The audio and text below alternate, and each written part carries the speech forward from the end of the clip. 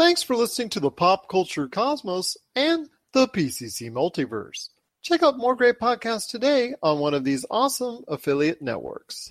You're listening to a Weeby Geeks Network podcast. You're listening to the ESO Network, your station for all things geek. The Tangibound Network. Check it out. TangiboundNetwork.com. Listen to this show, the latest episode, every time. A proud member of the Gonna Geek Network. The opinions expressed are those of each individual. Check out all the other geeky podcasts over at GonnaGeekNetwork.com and get ready, because geekiness begins in 3, 2, 1. On this week's episode, the ever-evolving world of Scooby-Doo. Is it time to dress up for Rob McCallum? And 40 years of Pac-Man and The Empire Strikes Back. All this and more as we once again delve into the Pop Culture Cosmos. Welcome to the Pop Culture Cosmos. And we're back with another episode of the Pop Culture Cosmos. It's Gerald Glassford coming right back at you here from Pop Culture Cosmos, Inside Sports Fantasy Football, the Lakers Fast Break, and Game Source. We truly appreciate everyone out there listening to all of our great shows. Well, Josh is taking a week off. He's going to take care of some things behind the scenes here at Pop Culture Cosmos. I have some great interviews lined up. First up, we've got Rob McCallum from Zero Cool Films talking all of his current projects, including Box Art the docuseries, Action Figure Adventure, and his latest documentary in production based on the children's television series in Canada, Mr. Dressup. He's going to get you up to speed on who exactly was Mr. Dressup and why he was so important, even to this day, to our friends in Canada. Plus, Noah Ian Fine is back to talk how Scoob, much to his chagrin, could be ushering a rebirth of the Hanna-Barbera universe. And Ben Arnault from Smoking Hot Confessions is back to reminisce with me on the 40th birthday that happened recently for Pac-Man and Star Wars The Empire Strikes Back. But first, let's get into it as we catch up with the always busy Rob McCallum from Zero Cool Films. You're listening to the Pop Culture Cosmos. It's Gerald Glassford coming right back at you here from Pop Culture Cosmos. Cannot thank everyone enough for listening to all of our great shows, and I'll tell you what, he must have heard me talking about him on our previous program, but he's back again. He is the world-famous director. Well, at least I hope he's world-famous. He's got not one, not two, but 3 great projects on the way. Well, at least the ones that I know of. I'm probably losing track here. But that would include Box Art, the docuseries, also as well Action Figure Adventure, and a new one, which I was just made aware of not too long ago, that is getting more widespread notoriety, more interest for altogether different reasons, and that is the Mr. Dressup documentary.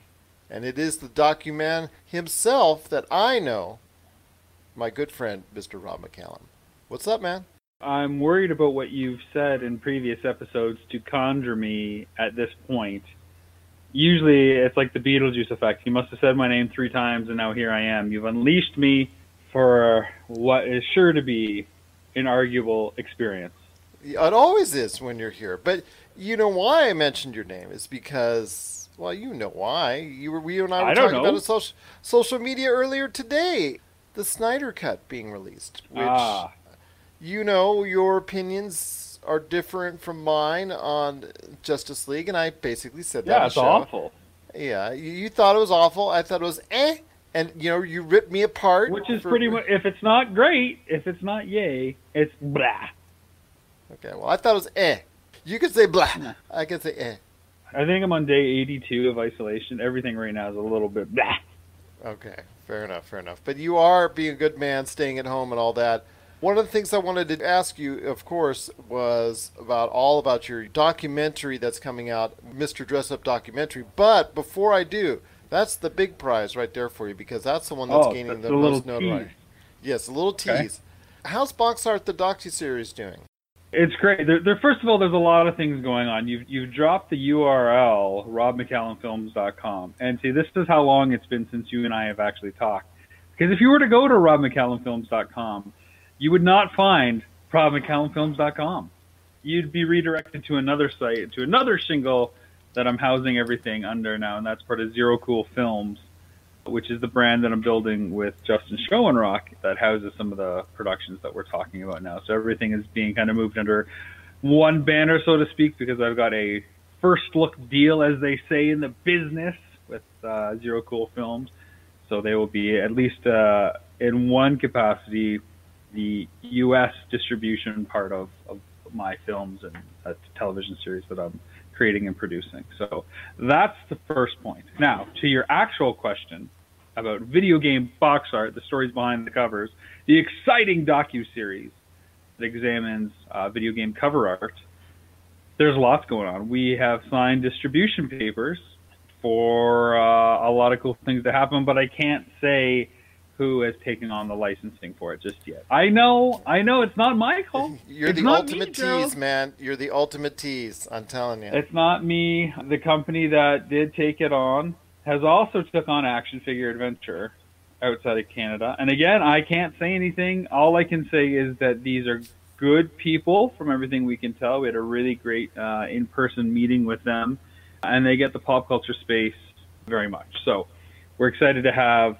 not one, not two, but actually 3 projects with them, because they've also taken the rights to the Kitty concert doc film that I made as well that shows the reunion. So again, Gerald, we haven't talked for a while, but lots of things are happening. They're brewing, baby. It's hot in here. Hey, I still run the ad for Kitty every now and then. So well, there you go. Every now and then it gets out there, which is on Tubi now, by the way. If people want to check it out for free, they can check out that documentary and see what's what in the world of Kitty and how that band came to be. Yeah, so box art is good. We're going to get a massive push, and a lot more people are going to see it. So it's not available right now, depending on when you're listening to this awesome interview. If this is a legacy listen, it could be available. I would search out video game box art and see if you can find it. Well, you can find it today, or more information about it, at Zero Cool Films. Well, there's also Action Figure Adventure, which I know is something that is near and dear to your heart, as I'm looking right behind yourself and seeing all that on the wall right there as far as the action figures are concerned. Yes, an Action Figure Adventure does hail from Zero Cool as well, so this is definitely one of those properties. It's a bit of a spiritual successor to Nintendo Quest, as you know, and it features our mutually good collaborative friend, Mr. Jay Bartlett, who's on a quest to create the ultimate action figure auction, all in the name of charity. So he's fronting the cash and then goes, around the entire country and beyond to see what kind of cool action figures he can get to put into this charity auction. And I don't know if you caught our live stream yesterday, Gerald, but we just had big news about it. Because, of course, we were planning this big, in-person hubbub event to do with all these people, and we're going to give them paddles, and we're going to have an auctioneer. But then this thing happened in the world that kind of discourages people from being close to one another. So we had to figure out alternative arrangements.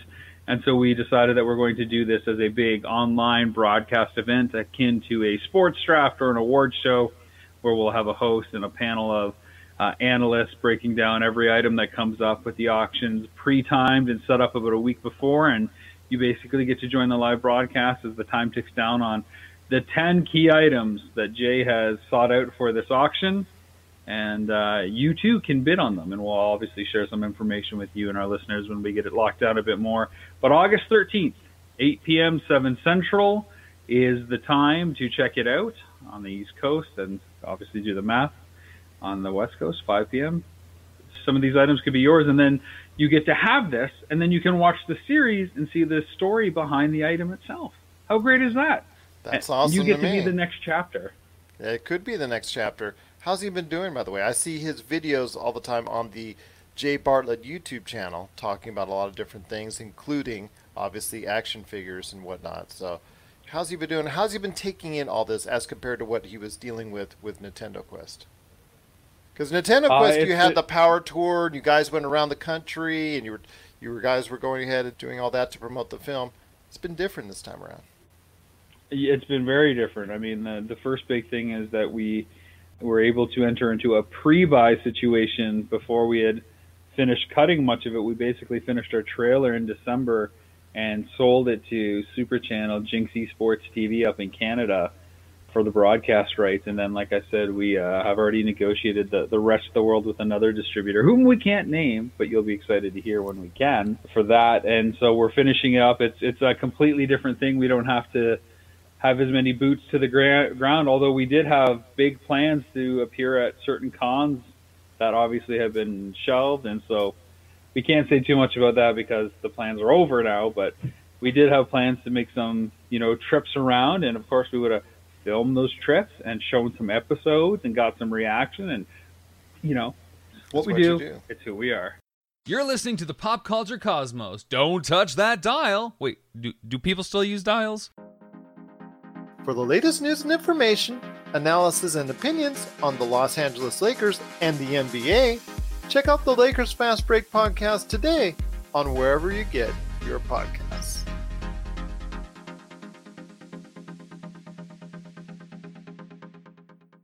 Well, once again, I'm talking to my good friend Rob McCallum. You can check out a lot of what he's doing and a lot of what he's done at ZeroCoolFilms.com, which I just actually have right up here on one of my other tabs. So it is something that you go ahead and check out today. His entire listing of all of his great stuff that he has available at ZeroCoolFilms.com. But obviously the main I should say it's not quite live yet. Well, I'm looking at it right now. Seems kind of live to me. Oh yeah, well, that's interesting. Okay, I see I see Leonardo there. It looks pretty good. See stuff like that. See films. Maybe the guys flipped the switch and I didn't know about it. Well, there you go. Yeah, I'll have to talk to them about that. Yeah, see, there's stuff right there popping up. Missing Mom, the Kitty documentary, Power Grayskull. It's all right there. Well, I know the stuff is there. I'm just waiting for it. Oh, okay, there you go. Yeah, hey, look, there's stuff happening. Stuff is happening indeed. It's right there for you. It says See what happens when you delve into the world of collaboration. People actually do the work. This is weird.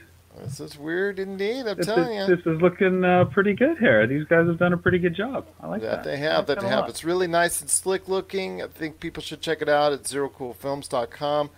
But the main event for today is something that I have had yet to speak to you about, but I've been watching from afar, and I'm noticing that you are getting more interest on this project than any other, including Nintendo Quest, including Missing Mom.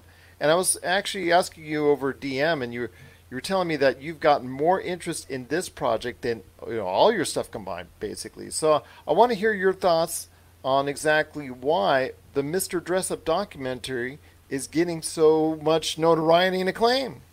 Well, I mean, you've got to know what Mr. Dress-Up is, exactly. First of all. So, and enlighten me. I will. I'm about to. Are you ready? I'm ready. Okay, here I go.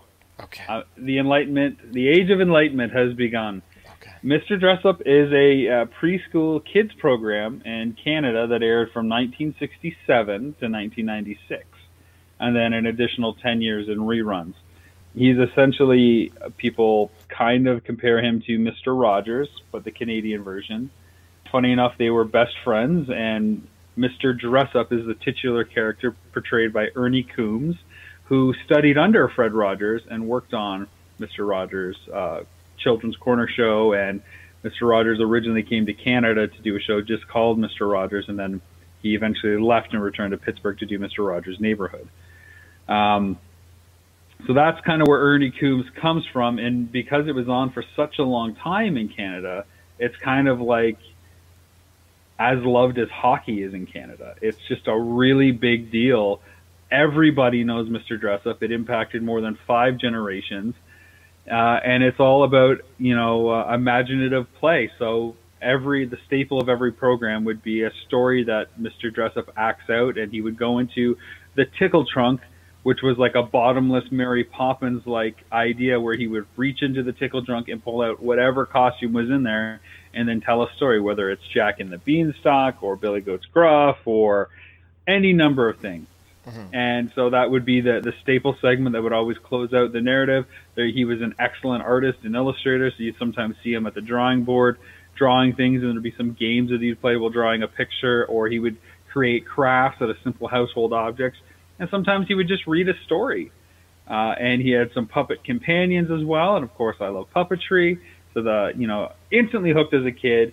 I think what makes it work as a show is that it's the ultimate child fantasy.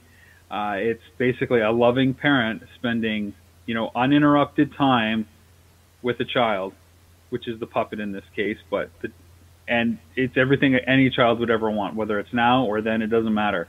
Every kid just wants their dad or their mom's uninterrupted attention, where you're playing with them on their level, and that's what that show represents. It's very mindful, it's thoughtful, it's kind, it's humble, it's humorous, it's silly, but it's, still respectful. And, for Canada, it is a massive deal. And so why is it going over like gangbusters? I mean, a lot of it is because Mr. Rogers has had so much attention in recent years between, the two films that came out, the documentary and the narrative. And so everybody in Canada instantly, because of the comparison, said, well, where's the Mr. Dressup documentary? And so, like I've been doing as of late, we have been producing this and shooting this for the last year kind of in secret. And so when the Tom Hanks film came out, everybody's like, oh, where's the Mr. Dressup thing? I was thinking, oh my God, I want to say something so bad because everybody's going to go nuts. And sure enough, when we were able to announce it and kind of, take the lid off the can of secrecy, everybody has been embracing it very, very, very well. I mean, to see how crazy people are going on Facebook is just mind-blowing on its own, let alone what it's like talking to some of these people and interacting with some of these people. So it's going over really well. Well, when you go, and let's say you were out on the streets in the U.S., and you were to talk to someone and describe to them the popularity of Mr. Dressup in Canada, because, as someone who grew up in Canada, he's obviously the icon that and you're familiar with from your childhood. How important was he to your culture? Oh, he's everything. He is the preschool show for kids. I mean, there are a handful of others, and Sesame Street would be one of them, but Mr. Dressup is the show. You go from Mr. Dressup to Hockey Night in Canada. That's it. That's the only transition. That's all there is. That's Canada. Like that's how it is. It is everything, From Mr. Dressup to guys fighting with their, in their jerseys, and then, checking into the boards and all that. That's kind of funny, the transition. But yes, there's more to do in Canada than just Mr. Dressup and hockey. Come on, man. There's maple syrup as well. Oh, come on. Your country is an awesome country, my friend. My wife has enjoyed her time there. You guys got a lot more going on than just those three things. Well, maybe. But you know what? It's easy to stick to the three. Our international comrades understand the three, and we don't need to go beyond. The rest is our secret. Now, do you go into the background which you described already, as far as learning and I don't want to say would you classify it as an understudy to Mr. Rogers early on, or would you describe it as something more? He came up literally as his assistant, and a collaborator. So it was very much, learning the same kind of things, the direct address to camera, the calm tone, the treating kids as an individual. A lot of the same ideals go through it. Whereas Mr. Rogers has a little bit more of a religious take, Mr. Dressup does not. And where Mr. Rogers will discuss things going on in real life, like assassination or war or divorce, Mr. Dressup is much more about imaginative play. And it's all about the world of make-believe. And where Mr. Rogers, you go on the trolley and leave our world to go to King Friday and whatnot, the imagination is all around us with Mr. Dressup, whether it's the craft we're creating, the picture we're drawing, or the clothes we're putting on to dress up. So he wouldn't touch on those issues, because that's something that a lot of people are familiar with from Mr. Rogers. Okay, so he was just, like you said, when you watch Mr. Dressup, you're just going into that world and learning about that and not going ahead and touching on a lot of real modern-day components at that point in time. That's right. It's a lot of people described it as their safe place as a kid. Their parents or other stuff in their life weren't so great, but for that half hour every morning, that was a safe place for a kid to feel okay and let their guard down. So we definitely go into like the early history where each of the key performers and creators came from and what that was like, and how Mr. Dress Up was actually a spin-off show from a much bigger show called Butternut Square that featured 4 human characters, with Mr. Dress Up being one of them. And then budget cuts reduced, to half a set or half a studio space, but just Mr. Dress Up and just the puppets that were ported over from the bigger show. But that first show, Butternut Square, that Dress Up first appeared in, was created at the suggestion of Fred Rogers, saying, hey, Ernie's going to stay here. Why not do a show around his talent? Chief goals would be make sure that everybody remembers Mr. Dress Up and what that show represented and the themes and ideals of it, and to carry it forward. Well, I hope so, my friend. I wish you all the best with that. Once again, it's the Mr. Dress Up documentary coming soon from our friends at Zero Cool Films, and you can find out more at ZeroCoolFilms.com. Coming up soon, right? Yeah, I guess. Yeah, you guess? I don't know. We're hoping that everything wraps up by the end of the year and that it's available shortly thereafter. Okay. Probably early next year for it to be available. I'm hoping so, my friend, because that's something I want to be more educated about. And as a great representative of the show and a reminder to everyone out there how special it is to many Canadians, it's a great way to educate them around the world about Mr. Dress Up and the kind of love that obviously he had for Canadians and the Canadians had for him. So it's just something that I think a lot of people will be interested to see, because they're, like myself, before you mentioned it, I was one of those individuals that had no idea about the show because I had been so sheltered with Mr. Rogers and Sesame Street. Well, and both of those, entities will play a heavy role in this too. So you'll have some touchstones and some points of view that you'll be able to relate to. Sesame Street coming out in '69. Everybody in America knew what a big deal that was, but how was that ripple effect felt in Canada to shows like Mr. Dress Up? So we talk about that, of course. Well, all right, my friend. A lot is on your plate, as always, and I know that's the way you like it best. Well, it's the way that it is. That's the way that it is. So before you get back to all that legal paperwork that's right beside you right there, once again, best way to get a hold of you, anybody has any questions, wants to know more about what's going on with you, Zero Cool Films, Rob McCallum, and all that great stuff right there for you. So where can people find out more about what's going on in your world? Well, if you want to follow the progress of everything with our Mr. Dress Up documentary, it's only really on Facebook right now because that's our target demographic, the Facebookers. So Facebook.com/Mr. Dress Up documentary. That isn't the title. It's a temp title. We've got a better title cooked up, but this is what we're leading with. So Facebook.com/Mr. Dress Up documentary. And if you're trying to get a hold of me, just search out Rob McCallum Films on Facebook. And I'm also on Twitter at RobMcZob. No TikTok yet? I thought about it, and then I said, I'm good.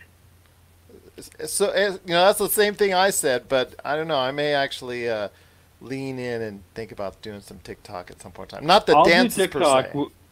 I'll do TikTok when you start carrying bricks up the stairs for me again. It's cinder blocks, I thought. Yeah, whatever. Okay, whatever, indeed. Once again, it's my good friend Rob McCallum. You got to check out what he's doing today on Facebook, but also as well, ZeroCoolFilms.com. It looks pretty. It looks, pretty slick there, my friend. Yeah, it's just really just some good stuff happening right there at Zero Cool Films. So I'm happy for you. I'm glad we got to see it together. Exactly, just right there for you. But it's just awesome to see what you're doing, and I appreciate the updates so much. Any pop culture stuff you want to talk about before we head on out? Sure. Where do you stand on all these films coming out for rental for like $20 or $25, or not the option to buy on the digital platforms because of the theatrical experience? Do you think we're going to have theaters in the future? Yeah, at some point in time, they're going to be reduced. Obviously, this pandemic may speed up that process, but it looks like it's going to be something that's here to stay, despite what AMC and the theater chains that are trying to fight back against Universal for starting it in the first place with Trolls World Tour. It's something that we're going to go ahead and see. Scoob has played very well. It's something that's been very popular. The Lovebirds we got it day one. Yep. We bought Scoob. Scoob was $25 to buy or $19 to rent. And look, I know we're going to watch it more than once, so I couldn't be pinned into the rental window. And the same thing would have happened with Trolls if they would have opened it up for a purchase. It's just we're learning more and more about how to utilize that marketplace, and it's going to become even more and more popular. I mean, like I said, we're seeing the Lovebirds, and there's more and more movies that were intended for theatrical release. They're just going to be heading to a digital format. I think it's just, I don't want to say it's going to be the like you know way what to the go. theater plans are, right? Like in July, starting with 10 or whatever you want to call Chris Nolan's film. Yeah. Which they're looks awesome, saying by the that way. They want people 6 seats apart, left and right, and then nobody's going to be in front or behind. Something like 25% capacity, I think it equates out to. Something like that. But how do you do that with a family when you can only have a maximum of 2 or 3 chairs together? Yeah. You've got a family of 4 and you've got 3 chairs together. Where's that 4th person going to sit? Plus, kids are eating popcorn with their hands and putting it on the seats and stuff. It's not going to happen for families. And that 4-quadrant money that they get from these big tent poles that summer fuel revenue just is not going to be there this year, and it's going to change perceptions, and maybe people will relate it to like a pre-Napster, post-Napster kind of conversion in the music side of things. We're not going back to the theatrical experience the way it was. It's going to be reserved for the ultimate like Star Wars-like films or the Infinity War-like film experiences, and that's it. But then again, that's going to be on less theaters. Yeah, exactly. So people are going to have to pay that premium to get it, and I think you're going to see the premium just trickle down. You'll be able to go for the, $15 a ticket or whatever it is to the theater. But if you want it at home, it'll probably be like a 3 to 4 week delay, and you'll be spending, instead of $20 when it used to come out or $14.99, you're going to be spending $25 to $30 for that copy because the window's going to collapse. Well, that is something that I think we're going to be able to see pretty soon as well. So we're already seeing a little bit of that already, but you're right. This time next year and the years beyond, I think this coronavirus is ultimately going to change the way we view films as a whole. I see it. I just don't think it's going to be ever the same once again. I think it's the ultimate nail in the coffin. I mean, for the last 20 years, really since the dawn of HBO, turn of the century, when TV started getting amazing and people really liked the long-form storytelling, serialized shows, where we're just gobbling it up in binge television, took it up a notch, when Netflix really started to hit its stride in 2012 or so. Like, this just keeps furthering the need not to go to a theater and spend all that money on overpriced food or that experience with some guy talking behind you or their cell phone lit up in front of you. The content is at home already. I mean, I've already subscribed to Apple TV Plus. Like, that should tell you everything. Well, as you once said, and as you say on our promo, Apple could change the way we view our television and our films, for that matter. So, yep, they could. Yes. As the promo always tells me when I play it. So, I'm sure it does. Yes, it did create that paradigm shift, as I think the famous words that you said on that promo. So. Oh, okay, sure. Yeah. But there's still a lot. What about HBO Max? Are you excited for HBO Max? It won't be available in Canada, so no. Oh, well, then there you go. They keep shutting you out, man. What's up with that? It will be available in Canada, but it won't be the same access. So, like in Canada, we don't have HBO now. All of HBO's program has been carried over to Crave, which is like a Bell Media conglomerate. So you subscribe to Crave for $100 a year, and you get all the HBO stuff. Okay. On top of like all their originals. Wow, yeah. They just never give you the same love that they should. What's up with that? You know what? We're on the metric system, and we're paying for it every day. Okay, my friend. Well, I'll tell you what. It's just been great talking to you as always. Once again, it's Rob McCallum, the director of the Mr. Dress Up documentary, also Box Art, the docuseries. Don't forget the Kitty documentary and Action Figure Adventure. He's got so much that you can check out now at ZeroCoolFilms.com. Don't forget Missing Mom. You're still getting great reviews on that one as well. I'm still getting the reviews. Yes. People are still making their stories, or they're telling you all their great thoughts on it. I haven't looked. You know the first rule of the internet, right? Don't read the comments. There you go. Well, a lot of the comments that I see are still very awesome on that film as well. So good. I'll tell you what, it's just so great to hear from you, my friend. Any last thoughts on the way out? Goodbye. Goodbye, indeed. It is Rob McCallum. You got to check out everything that he's doing today at ZeroCoolFilms.com or just type in Rob McCallum on Facebook and you'll be able to see all the different things that he's doing out there.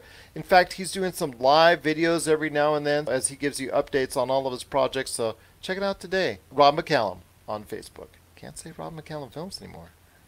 Well, you can, but that's not where you go check it out. I know. It's getting so confusing on how to find me. I'm just trying to get away from people. It's becoming dated. I'm going to have to change all my ads. Yeah, we're going to have to get a Zero Cool ad for you somehow. Well, you did mention Zero Cool on one of them, so that's good. Oh, good. Yes, there you go.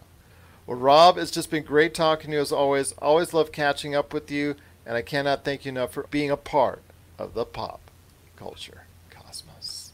Zero Cool Films presents Action Figure Adventure. Super collector Jay Bartlett hits the road once again in search of action figures' most iconic and noteworthy and rare figures, all in the name of creating the most ultimate action figure auction ever. He fronts the cash that charity benefits in the end. What will he get? How will he get it? And how well will he do? Find out November 1st, 2020.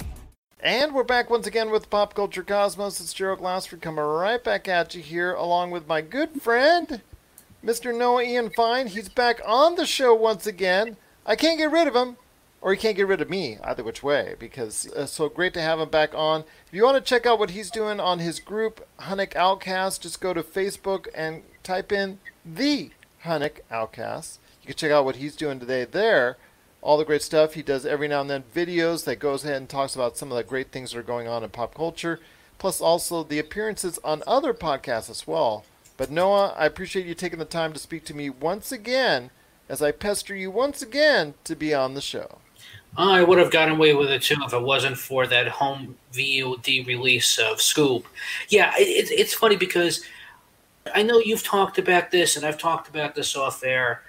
It was interesting that because of the pandemic, a lot of movies, and this has actually been debated for about 5 years now, that people going to the movie theater, the theater experience has changed. And once upon a time, it used to take maybe 2 years for a film to show up on video. And now it goes from a year to 6 months to maybe 2-3 months, and then you can either purchase the digital copy or wait until it's out on DVD, if that still exists, that you can rent it.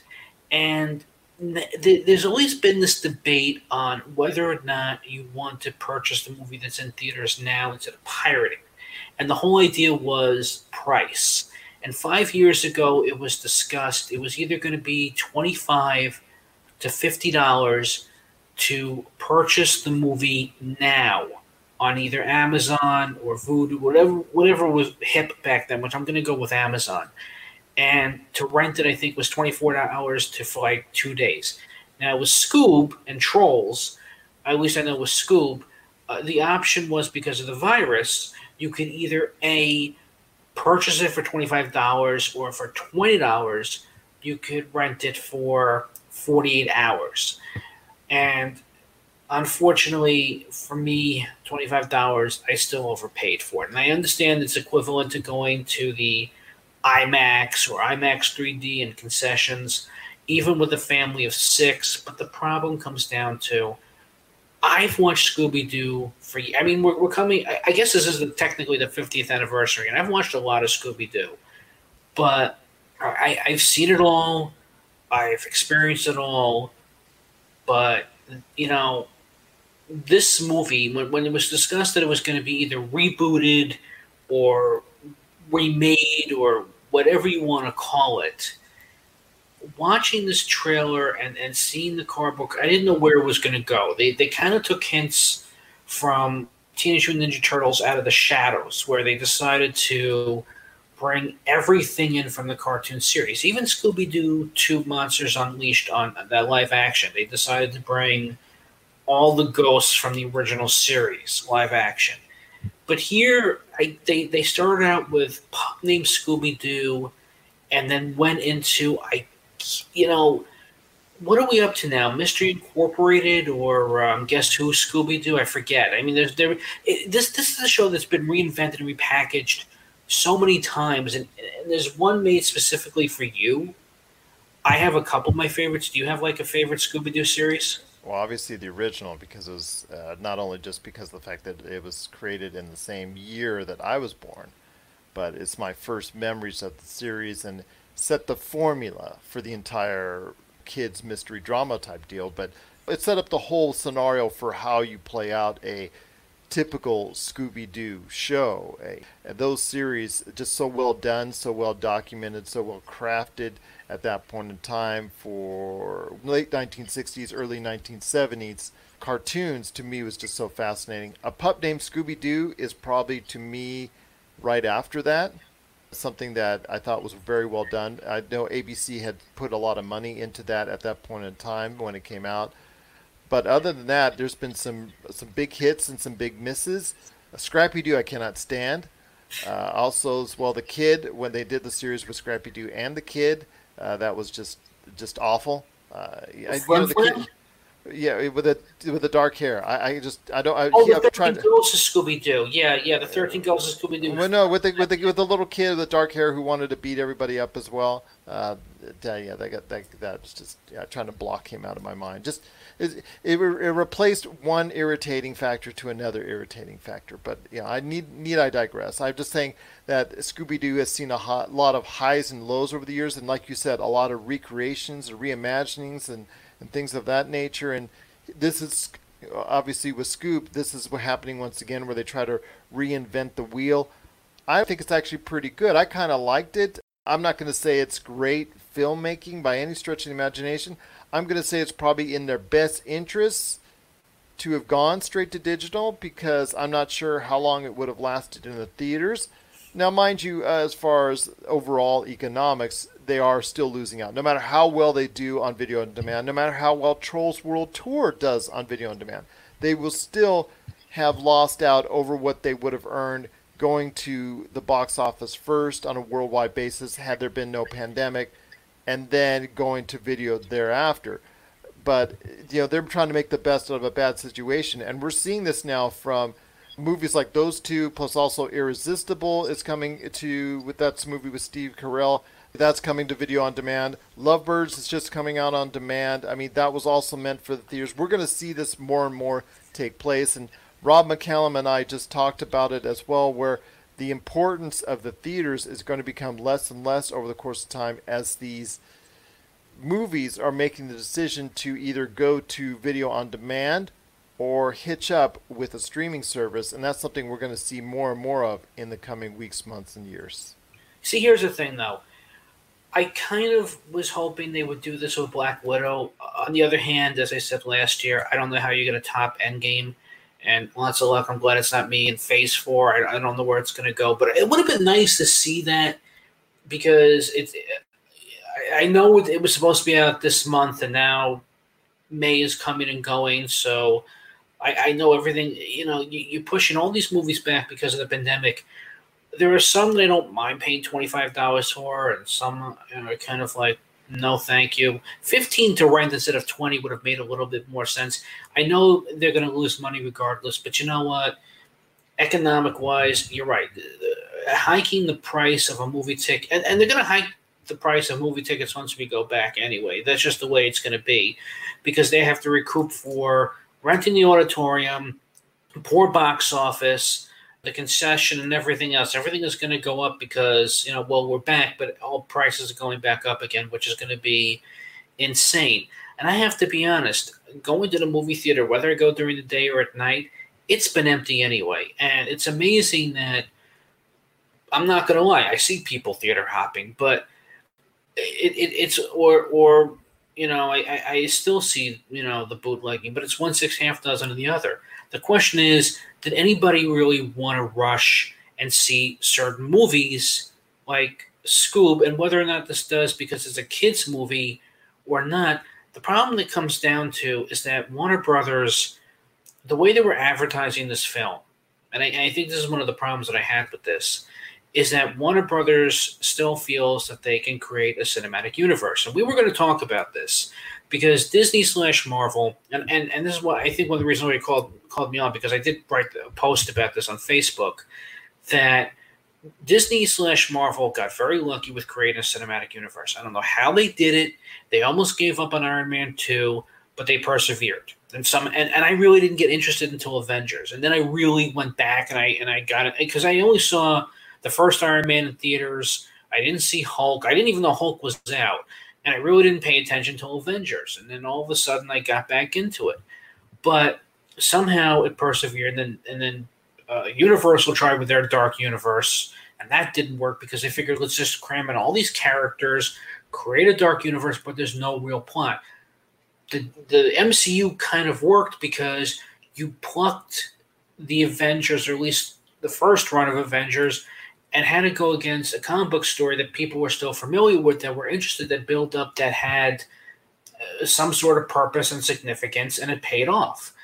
But Scoob, as we discussed, it was about a bunch of crime-fighting teenagers, and a talking dog that was based on a Frank Sinatra song. As for other Hanna-Barbera creations during the 60s, you also had a bunch of crime-solving teenagers with either a talking dog or a talking car, which was Speed Buggy, or even a ghost, a Funky Phantom, and Captain Caveman. I mean, if anybody was going to reinvent it, Hanna-Barbera until Warner Brothers took over was doing that. And even, they did team up with Batman, but they were still solving crimes. And but Scooby-Doo's the one that stuck. Scooby-Doo is the one that has stuck. Like we were talking about, it has been reinvented so many different times, but it has still been able to stay somewhat in the mainstream all these years. Well, yeah, because the characters are memorable. The only problem that I would say between Fred, Daphne, and Velma, until a pup named Scooby-Doo came along, I didn't care about them because it was kind of like the original Evil Dead. You cared about Ash, maybe his girlfriend. You didn't care about the other three. And then when Evil Dead 2 came around, it just came down to Ash and his girlfriend and, the rest. With Scooby-Doo, in the 80s, when they kept reinventing the series, it just came down to Scooby-Doo and Shaggy. They would bring Daphne back and put her in some sort of jumpsuit, I guess because of Teenage Mutant Ninja Turtles or whatever, because they made her look like April O'Neil and she was a reporter. And then they would bring back Fred and Velma, but they weren't the interesting characters. It was Scooby-Doo and Shaggy for reasons. They work, and I understand that they're going to make them important to that live-action movie that came out in 2002 and this movie. But the problem with Scoob is that I don't know what Scoob wants to be, because Warner Brothers is still concerned about trying to build a universe, and they haven't done it, and they haven't done it right. They didn't do it with Justice League. I don't know why they're doing it with their cartoon characters, but you just can't throw in a bunch of characters. I mean, you could with something like Hanna-Barbera's Laugh Olympics, because that was a take on the Olympics, and you had the Wacky Races. The Wacky Races, yeah. The Wacky Races, again, because you took a bunch of characters, some original, some that would later go into a spin-off and be a successful cartoon like The Perils of Penelope Pit Stop. Or you would create a great villain, Dick Dastardly and Muttley. But with Laugh Olympics as well, you had the Scooby Doobies, which were the 1960s crime-fighting teenagers with the talking animals. You would have the Yogi Yahooies, which was the anamorphic animals, Yogi Bear, Huckleberry Hound. And then you have the Really Rottens, which weren't many Hanna-Barbera villains at the time, and they had some original ones, but that worked. But my final request would be, you really have to work on the voice cast, because bringing in A-list actors or Z-list actors, reality stars, it's not working. I think when you bring in professional voice artists over the years like Billy West, Rob Paulson, Jim Cummings, Tress MacNeille, Maurice LaMarche, April Winchell, Greg Griffin, I can go on and on. If you bring them in, then you have my interest and attention, because they have been doing a lot of voices and they've been voiceovering cartoons for years. But if you're bringing in Hollywood and TV and reality stars, the voice, one, you're just hearing their voice. Two, they're not used to voicing cartoon characters. They're just in the studio giving the voice, and you know what? I'm not feeling it. So if you're going to do it, hopefully this time, bring in people that have voiced it in the past and really respect the characters. Once again, I'm speaking to Noah Ian Fine from the Hunnick Outcast. You got to go ahead and check out everything that he's doing today on Facebook at the Hunnick Outcast. As long as you don't bring back again Scrappy Doo, and Flim Flam. No, no, no, no, no. No, no. So, I'm sorry. It does not work for me. Those two never did and never will. But it is right now, Scoob. That's available on video on demand. Whether you like it or don't like it, we'd love to hear your thoughts. popculturecosmos@yahoo.com. No, it's always a pleasure having you on the program, voicing your opinions on everything going on in the realm of pop culture. Can't wait to hear your thoughts on your upcoming, again, 10 days, 10 box arts from video games that you know and love. You're always welcome back on the show, my friend. Just glad to have you aboard right here at the Pop Culture Cosmos. But any last thoughts on the whale? Yeah, no more Scrappy Doo, no more Flim Flam, and please, just no more Simon Cowell. Except on, was it America's Got Talent? Your ace is on that one, my friend. But it is, once again, Noah Ian Fine. Check out all that he's doing today at the Hunnick Outcast. Noah, it's been so great to have you part of the show. Jinkies! It'll be time for another mystery coming up very soon for Scooby-Doo as we go ahead and check out the latest that they're doing today right here at the Pop Culture Cosmos. Zoinks! If you need your video game fix, be sure to check out Retro City Games. Located in Town Square on Las Vegas Boulevard or in Henderson, Nevada, Retro City Games has the cure for all your video game vices. Retro games and games for current consoles, Nintendo, Sega, PlayStation, Xbox, and more. Retro City Games has all the staples from any library and some highly collectible offerings too. So pick up a few games today at Retro City Games in Town Square on Las Vegas Boulevard or in Henderson, Nevada. Retro City Games is your video game metropolis. All right, thanks once again for everybody joining the show. Just appreciate everyone listening out there. I'll tell you what, to close out the Pop Culture Cosmos show this week, I wanted to go ahead and recognize something that I didn't have exactly enough time for on our Friday program. But that is something I do want to celebrate, and that's 40 years. 40 years of The Empire Strikes Back, and also 40 years of Pac-Man. My goodness, on the same day, no less. That just blows me away that both of those came out at the same time, one of which I actually remember that day, as far as The Empire Strikes Back is concerned. Pac-Man, I remember playing later, and I've got a little bit of that. But with me today, to finish out this program, talking some great memories on Empire Strikes Back and Pac-Man.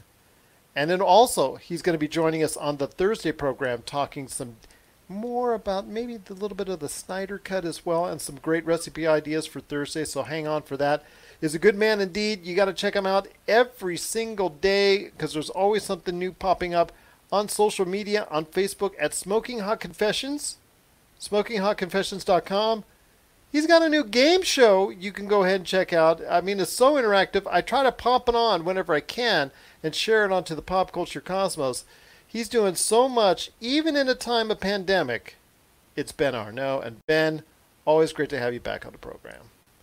Mate, thanks for having me, and thanks for that awesome introduction. That was really nice. If I actually just listed off everything else, like the book, like the videos, like the awesome podcast, Smoking Hot Confessions, now available on podcast outlets everywhere, I might be here all day.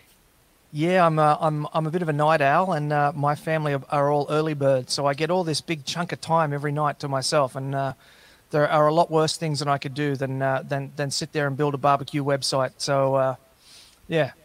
Absolutely. And I'm not even mentioning the awesome stuff that you can get at SmokingHotConfessions.com, like all the T-shirts, the hats, the cups, the whole 9 yards. Got beanies come in the other day too. There you go, the beanies. I saw you wear one the other day when you were going ahead and hosting your game show, which is quite fun, quite amusing, and hopefully everybody will check it out. But enough of the plugging, my friend. Your awesome stuff that you got. Your awesome experience. I remember when you just started off with a website. Now you're an experience known as Smoking Hot Confession. Yeah. But you and I do have some fond memories, and you're someone that I really wanted to go ahead and ask because you've got such a great interest in Star Wars as I do. And first thing I want to go ahead and say is 40th anniversary of probably the best film in the series. And that's The Empire Strikes Back. It's so universally loved as the best of the bunch. Before I go into mine, what are your memories of Star Wars, The Empire Strikes Back? Look, I just turned 40 last year, so I didn't see it till a couple of years later. But I do remember Jedi as being one of the first films that I saw in the cinema. So around 83, I remember going and seeing that.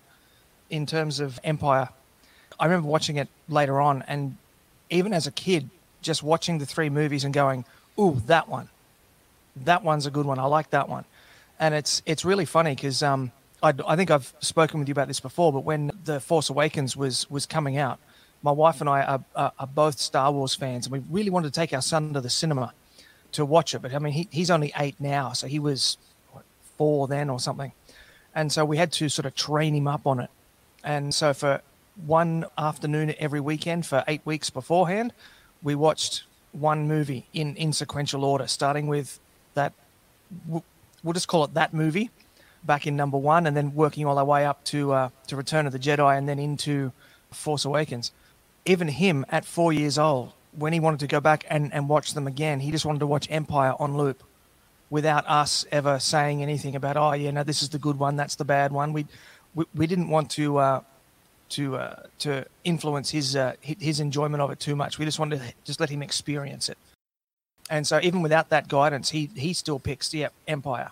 And his favorite scene is when Luke Skywalker flies the A-wing around and around the walker and brings the walker down.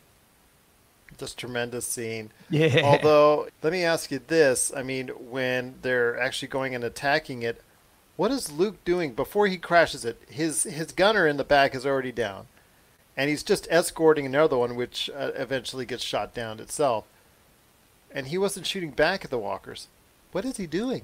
He's force melting the joints in the legs together so they just sort of seize up and fall over. Fair enough.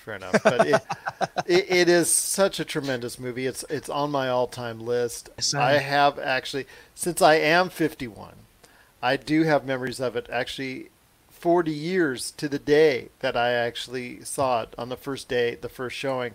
When I was 11, I did not know I was going to see it. And I had just seen on CBS about a year or so beforehand, to the best of my recollection, Star Wars. I had not seen it in the theaters. I would have been too small. My parents weren't really into it. But my sister's ex-husband at that point in time, he grabbed me at 3:30 in the morning. I almost thought it was a kidnapping per se, but he said, "Come on, let's go." I said, "Go where?" I'm thinking I'm a kid at that time. So, go where? We're gonna go see Empire Strikes Back. And I was like, "Oh yeah, let's go." So we got down there, 4:00 in the morning, 4:30, whatnot. We're there in the line, and the line. We were probably about 25, 30th in line. That's no big deal. So we get there, we wait for the showing. It's like an early, morning showing, 9, 10 o'clock in the morning. So we go see it. And I remember distinctly when I sat in the theater around the middle, full packed house, everybody there, full Star Wars heads, just going off, emotions, cheering, loving it, everything's going good. And then the biggest surprise of all time ever in movie history. Yeah. It will never be duplicated because in the age of social media and leaks and all these tabloids and all these entertainment magazines that want to get one up on each other, it'll never happen again. But to see the type of emotions, not even Avengers Endgame with Tony Stark dying, did you see anywhere near the emotions? People were screaming, no, Darth Vader cannot be Luke's dad. People just crying and screaming and just no. People throwing stuff at the screen, the whole 9 yards. And we get out, and it's finally, it's done and over. We get out, it's daylight, again, you adjust your eyes and whatnot. It's like just before, I guess 11 or 12 or whatnot. And you come in, you get out of the theater, and the theater itself, as a chain of separated theaters in a mall parking lot area, and the theater closest to the street was where we were at, and that's the one that was showing it. And I get out, and we look, and the line going from that, circling all the way down past all the row of major block theaters and through the mall, was so extensive. It must have been at least 2-3 miles long. Oh, wow. This was way back when you, like you said, when you were a kid in 1983, where you don't have Fandango, where you don't have those things that, in life preclude you from that, where even, Betamax was, still, barely a thing. You're the only way you would go see a film was go to theaters or wait, possibly even if it went on to a CBS or an ABC for the Sunday night movie or whatnot. But yeah, it was going to a theater, and the theater then was just like, you would wait the requisite 1 to 3 hours, and this was well beyond that. This was something that beat the expectations. It's one of those few times in life when you have some expectations and it exceeds it. And you have done, experienced something, and you've done this, movies, television, whatever in life, video games, anything. And the sequel even beats whatever it is enjoyment that you had out of the first one. Well, we just wanted to wish Empire just truly incredible 40 years, and I'm looking for many more years to be recognized as the best that Star Wars has to offer. It is that one of those few films in a trilogy that makes actually both parts 1 and 3 better and more cohesive after you watch number 2. It not only builds upon everything that number 1 is, it's a great movie in its own right and helps set up number 3 even more. So yeah, it does everything you wanted to do as a sequel. So it's just a tremendous thing. Happy 40th. Speaking of happy 40th, wanted to go ahead and mention something that came out also that day, but I didn't know at the time. I should have. Maybe it was at the arcade when I walked on by after seeing Empire Strikes Back. But that was Pac-Man. You just couldn't see the new machine through all the line of people that were trying to get into Star Wars. Exactly. And that was Pac-Man, my friend. I want to talk about 40 years ago when Pac-Man debuted, and that changed the scope of how we view video games. Asteroids, yes, that was out. Pong, that was out. Space Invaders, I believe, was also around that time. But it wasn't until Pac-Man, I really think that it came over an entire wave of people, and not just hardcore gamers or not just arcade gamers at that point in time. I really think it just connected with such a large audience. For me, it wasn't something I really played a lot of at the arcades, but I sure played the heck out of it on the Atari 2600 when I got it at that point in time. It was not a arcade game for me, but yeah, same thing. When my dad got me an Atari 2600, the Pac-Man game copped a flogging. It really it really took a beating, that poor old Pac-Man cartridge. But we were over in America last year, and we were walking through Walmart on one of the last days we were there, because it's so much cheaper to buy clothes and shoes and things over there than it is over here. So we're doing our last minute shopping and to go back to the house and pack our bags to go to the airport. And my son comes running over with it's a little mini arcade game. I don't know if you've seen them. They're like about this big. So my son comes running over with this little mini Pac-Man game. And he goes, "Daddy, can I have this? Can I have this?" And I said, "What is it?" And he goes, "It's Pac-Man." I said, "Do you know Pac-Man?" He goes, "Yeah, I know Pac-Man. Pac-Man's awesome." And I thought, wow, okay. You've got Minecraft and Fortnite and Roblox and all these other games, which I still think are kind of old looking anyway. Well, not Fortnite, but Roblox and Minecraft. And he wants Pac-Man, and he loves Pac-Man. And he sat there all the way back through 3 airports and 22 hours to get home, just sitting there playing on this little mini Pac-Man arcade thing. It's still a great time, Pac-Man at 40. Time goes by, my friend. It's just about this, how these things in our lives, just how they're enjoyable still even to this day if they're truly remembered. I mean, Pac-Man really elevated the arcade experience to a different level altogether. I know the Pac-Man Fever song, and people were playing it like just at the end stages of disco and things of that nature, but still, it was so fascinating to look back and see the type of fervor that there was for Pac-Man and how it really reshaped what we could see about the arcade experience. I wonder how many kids lost all of their allowances just week after week after week, just straight into those Pac-Man machines. But that was the old days when you would just put the quarter up on the top of the ridge right there and say, "I got next." So that was cool. Yeah. Those days. Yeah. I miss my days at the arcade, and I'm sure so many others do as well. I tell you what, though, my friend, 40 years, it goes by so fast, but it is so enjoyable, and I cannot thank you enough for sharing those thoughts with me. Thanks so much to Ron McCallum, Noe Ian Fine, and Ben Arnault for being on the show today. Stay tuned for more of the Master Grill Artists from Smoking Hot Confessions on our Friday's PCC Multiverse. plus the latest news and trends in pop culture as we continue our countdown of the Pop Culture Cosmos Top 100 Films as well. So for Rob McCallum, Noe Ian Fine, and Ben Arnault, this is Gerald Glassford.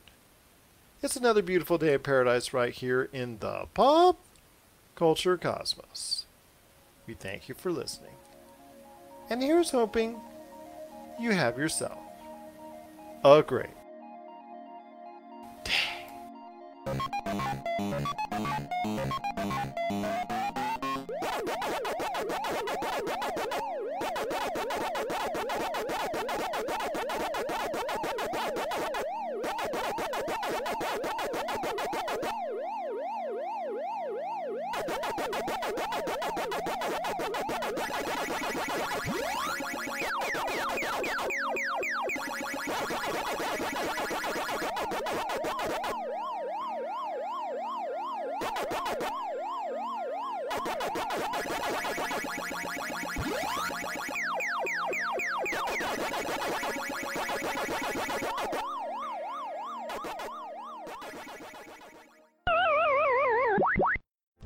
Claire here with a special announcement.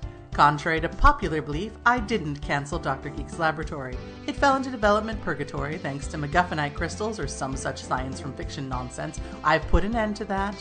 I locked all the staff inside the laboratory for the duration of the crisis. Now they can create 24/7 without petty distractions like home lives or free will. Look for new Dr. Geek episodes coming soon. The gay dynamics last up against the wall when the robots rise. You're listening to a Weeby Geeks Network podcast. This has been a broadcast of the ESO Network. Be part of the crew and help support our shows by donating to our ESO Patreon or by shopping through Amazon.com or the TeePublic store, which can all be found at www.esonetwork.com. The ESO Network, your station for all things geek. Tangent Bound Network. Let your voice be heard. TangentBoundNetwork.com. Thanks so much for downloading the Pop Culture Cosmos, and stay tuned as more great podcasts are on the way. Thanks again for listening to us here at the Pop Culture Cosmos.